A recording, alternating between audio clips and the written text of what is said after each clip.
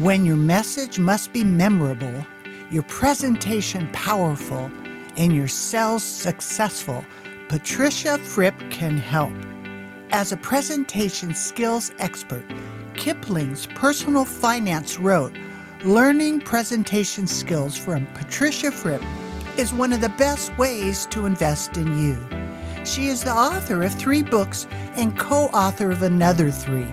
Her latest, Deliver Unforgettable Presentations. Patricia has been named one of the top 30 women in sales and one of the top 30 global gurus. Her coaching clients include sales teams, engineers, executives, and professional speakers.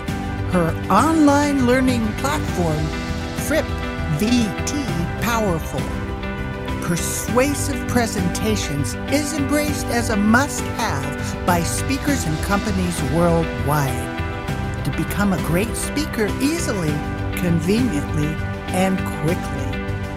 Please welcome Patricia Fripp.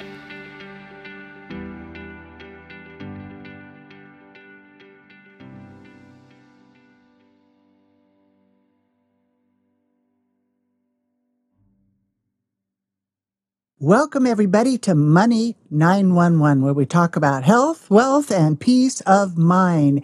And you just heard the fabulous intro from my beautiful guest, Patricia Fripp. And I'm really excited. I've been really waiting for this day because she's a longtime friend. I met her at the National Speakers Association. I've gone to her events she had in Vegas, several of them. Every time I'd go to NSA, I'd go right to her where she taught. And honestly, that's where I've learned all the value that I've had. She's my mentor from a distance because, I don't always get to attend all the different things. So I'm totally thrilled to have you here. Enough of what I have to say. Welcome, Patricia. Really glad to have you here. And on that note, you are a longtime speaker of the National Speakers Association and the first woman president, correct? Yes. And, I'm just cut to the chase here.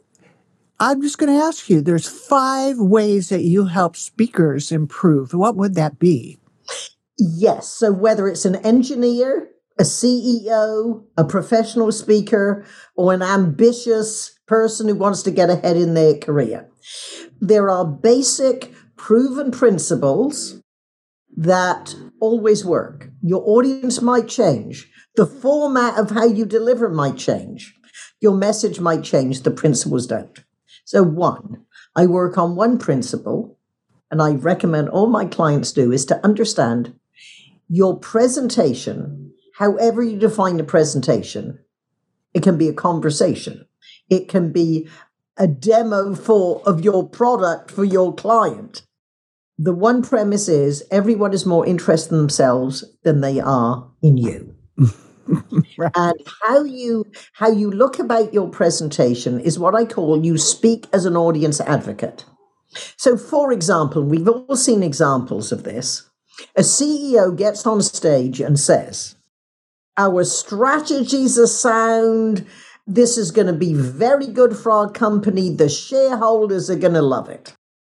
That's great if you're talking to your board of directors or your investors. If you're talking to your employees and your employees are not shareholders, no good. So what you do is you take the same message and adapt it to the audience. Our strategies are sound. That means business will increase. There's more opportunity for promotion and job security. Same basic information adapted to the audience. And what I teach all my clients is to watch their I versus you balance. In other words, you're not going to say, "I'm going to talk about." No, you say, in the next 28 minutes, you will learn, or you will hear, or you will better understand what it is you're talking about. And I use you-focused phrases, and I recommend my audiences develop their own.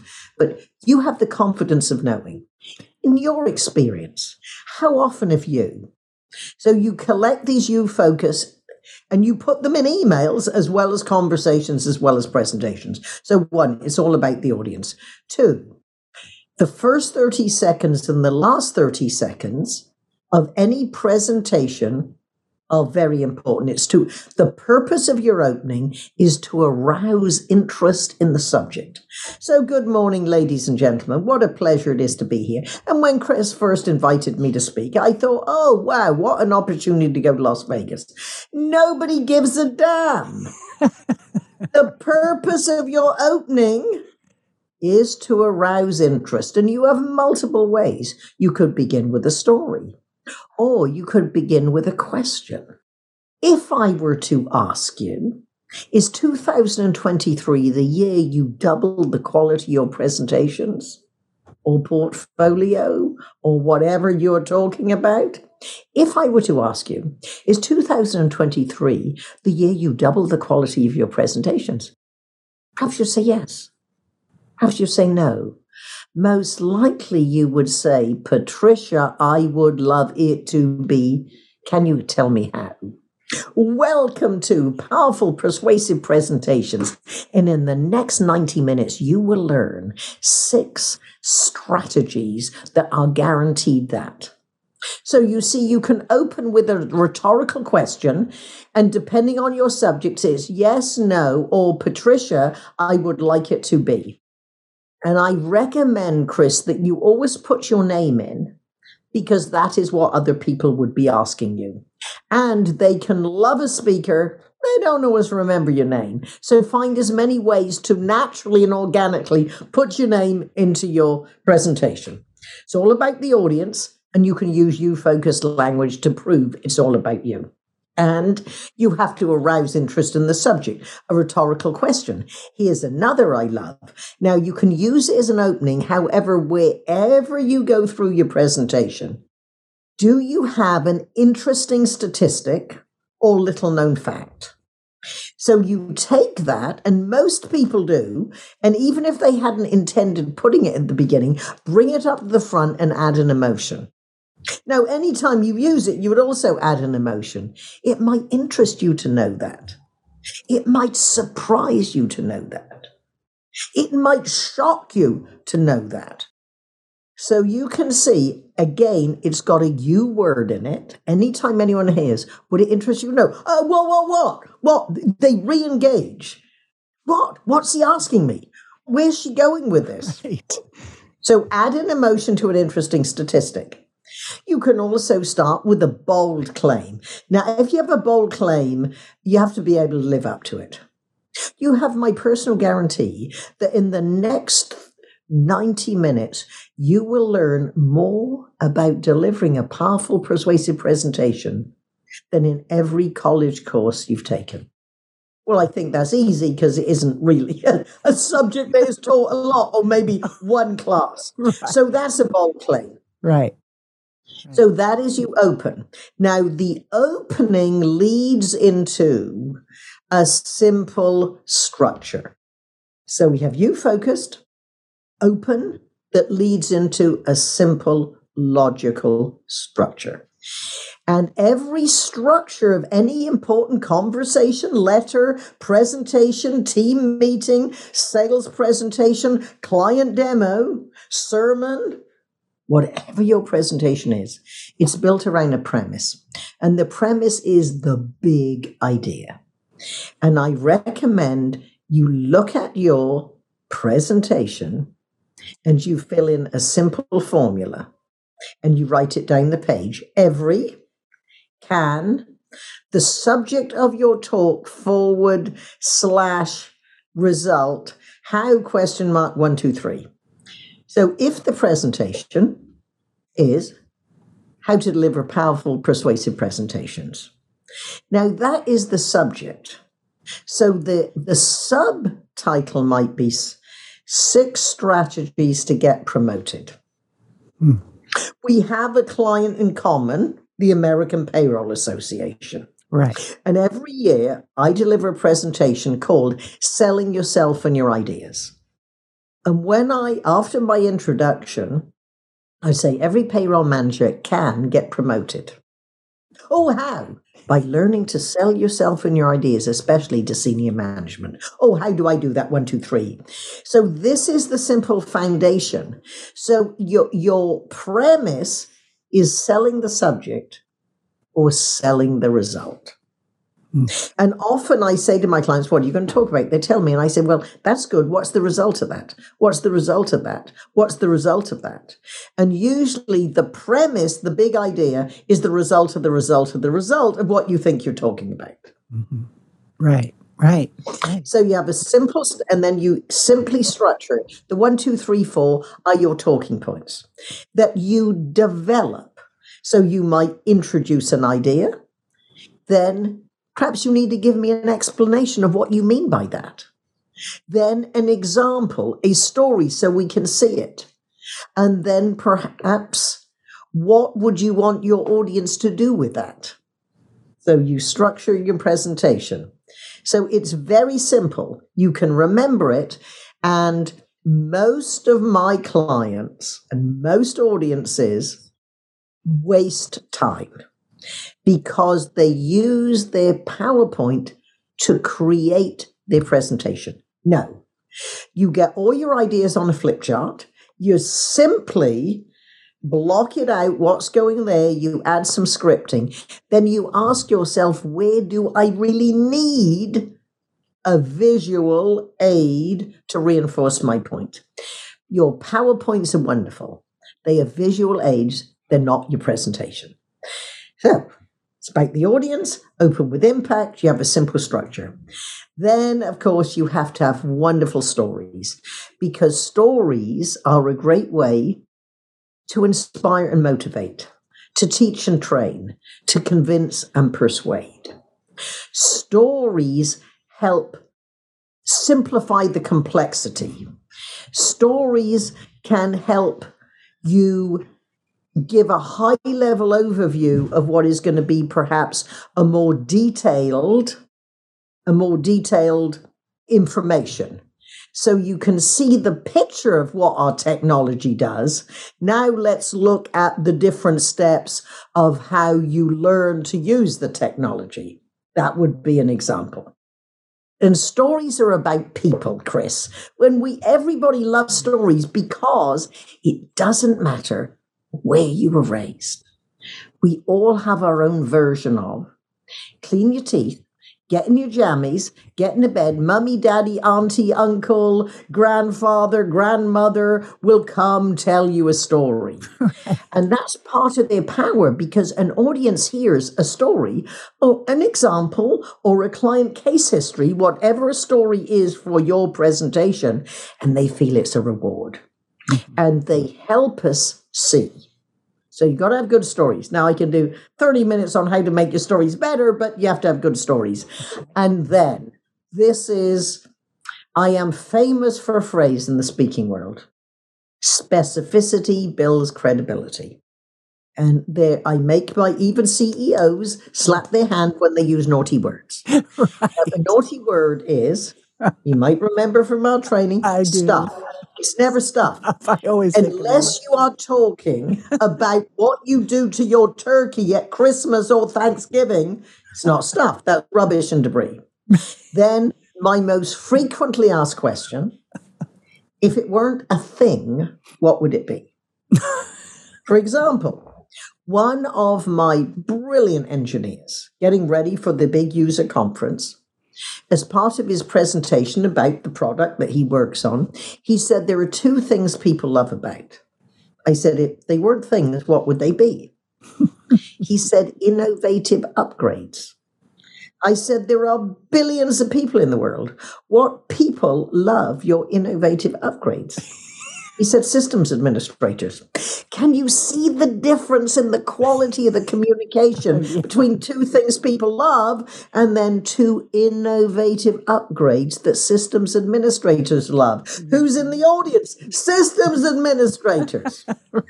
So it's no stuff. It's never a thing. Then if you can't weigh it, it's not tons. You don't get tons of ideas from a conversation or conference. You might have 3 pages of notes and 8 actionable items, And if it's not fruits or vegetables, it's not bunch. Oh, you didn't meet a bunch of interesting people. No, you went to this networking event. There were 60 or 80 good-looking, interesting-looking people there. I had 8 conversations with fascinating people. 3 of them I've already followed up with, and we're going to have a conversation about how I can help them. Oh, boy. Frippism, right? Frippisms. Yes. Well, those are imprinted because every time this stuff comes up, she's on me now. I mean, Yeah. I don't. You're such a waterfall of brilliance. I will literally listen to you in this podcast many times because you just drop so many gifts for me. And I mean, I've been speaking 32 years and I'm like a kid compared to you as far as quality and preciseness. Like I really wanted to start my podcast over. I'm just being honest. And because, from what you just said, but the focus is these busy CEOs. So how can you help them save some time? I save the time by doing most of the thinking for them. Okay. In other words, when I meet with a CEO, let me give you a perfect example. I got a call from a woman called Pat. She said, Patricia, as you know, we're a $2 billion company with aspirations of being $20 billion. And the work you've done getting ready for our big sales meeting, 1,500 people in Las Vegas at the Bellagio Hotel. The work you've done with the managers and the engineers are very well received.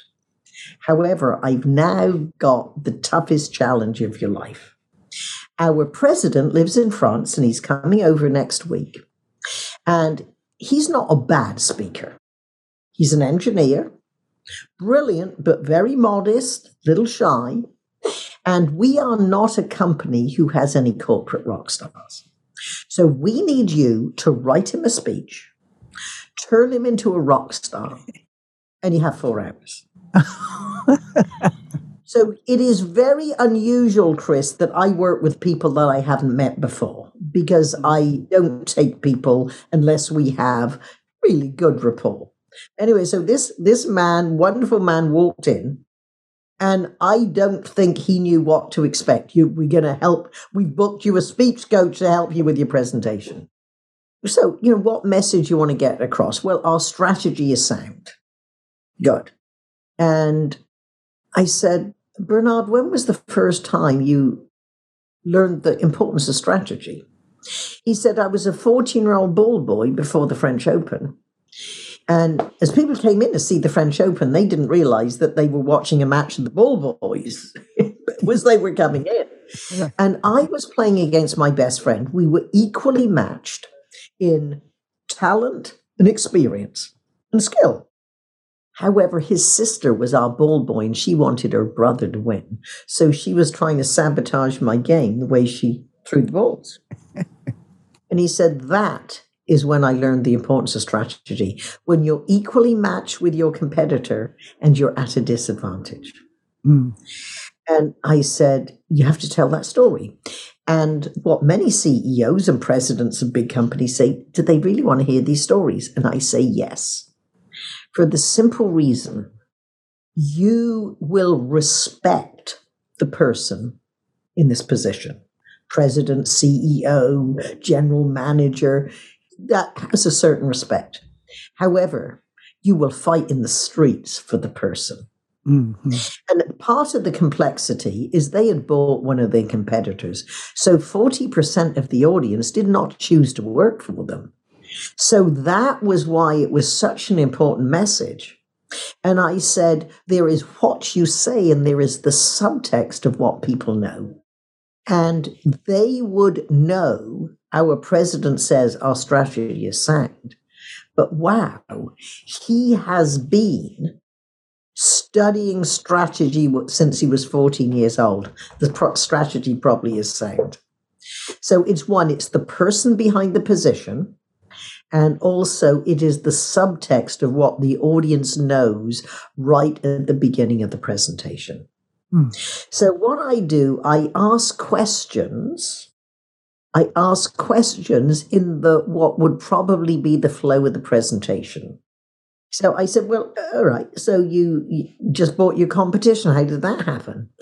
And he said, well, we were in a board meeting in France. And I said, well, who said what to whom? And he said, one gentleman, I think his name was Arnold, had been on the board for 10 years, asked me, Bernard, what can we do to gain the market edge?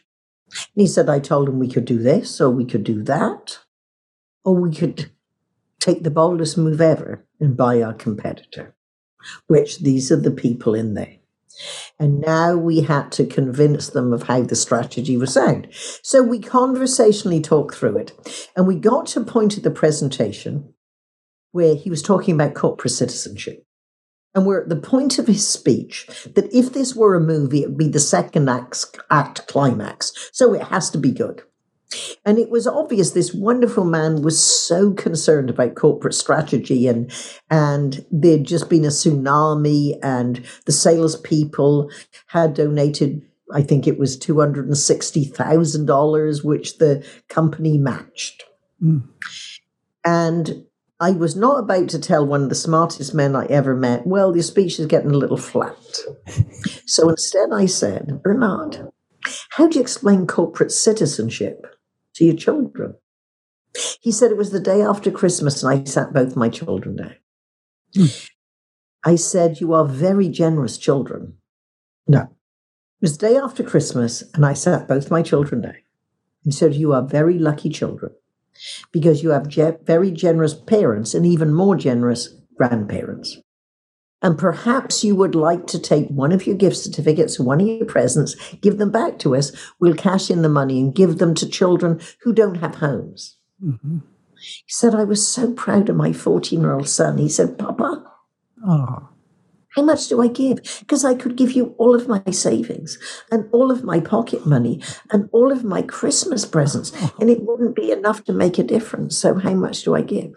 Oh, man. Bernard said, oh, you never give it all.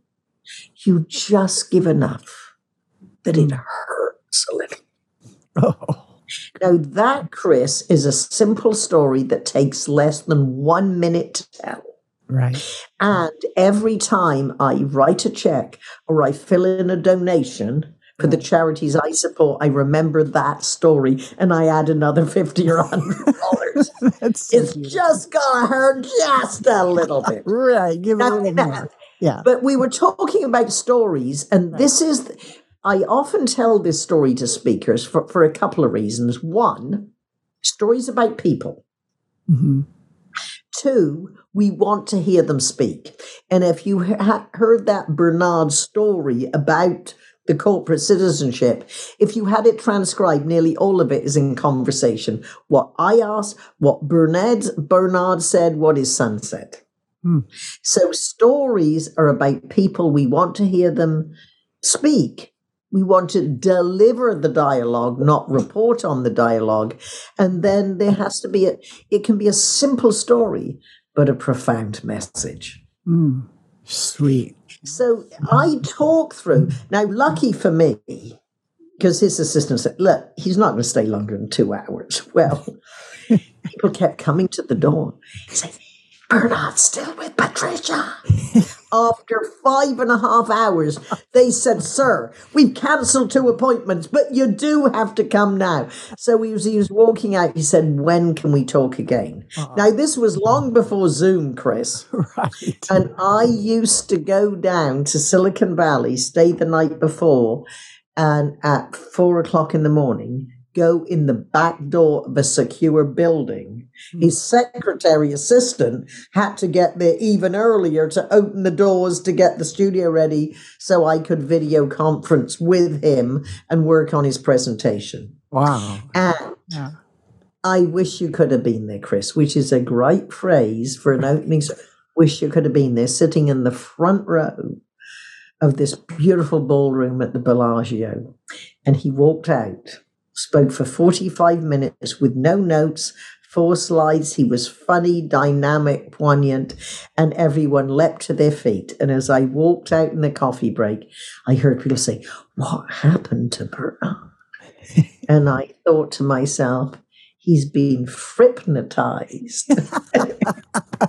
Yeah. So that's what I do. I conversationally talk them through their presentation. Then what I'll often do is when they talk it, I'll have it transcribed and turn it into a script just to make it tight for them to get in their body. Yes, nice. Very nice. Everybody hop over to fripp.com. You just open it right up. Imagine being successful every time you speak. Every time I hear you, you're just so articulate. And whenever I think I level off, I listen to you and it's like, I've got to, causes me to reach, right? I got to re-hypnotize. Yeah. Where's your next class? And a lot of times like you said earlier, that some people can't afford, one-on-one coaching, but they can go to your site and get amazing. You got free things. You got a lot of content. Oh, yes. So there's a button, free resources. You can sign up for my Tuesday mailings and my Fripp VT, Fripp Virtual Training. This is the absolute best of what I've learned in studying speaking for decades in an interactive online learning. You can get a year for less than 1 hour of coaching. And a lot of my executives have that as well as personal coaching just to get them up to speed and save time. It's like getting a PhD in presentation skills. Right. Well, you've gotten me all excited again. I think just to hear your voice and the way that you tell the story. And I mean, I don't even need to say anything. I could just listen to you the whole time. And you've got so many great books. What are you really excited about right now? Well, I would say the latest book, which is a very easy read, Deliver Unforgettable Presentations with Darren LaCroix and Mark Brown, who are both world champion in public speaking. Right. And it is really a step-by-step on how you put together a presentation, find content. And that's been very well received. So that is the latest book. Well, I'm always exciting about new clients and interesting people. My favorite conversation, my favorite activity, I like going to movies and museums and the theater. But when people say, what's your list of favorite activities, is probably why you have a podcast, Kris. It's fun to have interesting conversations with fascinating people. Yes. And that's what it's like with my clients. Everyone is fascinating. Yes. I get to help them tell this story better. Oh, that's wonderful. And just today, I've already thought about a couple different shows that you could just drill down totally on the telling the story. And then the other one was that I have the challenge with is how to present in the virtual world and all of this stuff. It's really... Oh, well, there is a special report, which was, of course, written at the beginning of the pandemic. But, for decades, even before Zoom, I've been coaching virtually because my clients are all over the world, especially these big tech companies. Right. Getting people ready to speak at a user conference. You have 100 speakers in 20 different countries. Yeah. Well, we'll just have to come back again and do just, do a focus on that because there's thousands of people that are listening to this show and everybody's a speaker, right? On whatever level they are. Yes. Outside the privacy, I used to say, Kris, outside the privacy of your own home, all speaking is public speaking. Now, since the pandemic and virtual meetings, even inside the privacy of your own home, most of your speaking is public speaking. And the secret really with virtual meetings is you have to develop an energetic intimacy with your webcam. Energetic intimacy. Boom. That's a Frippism.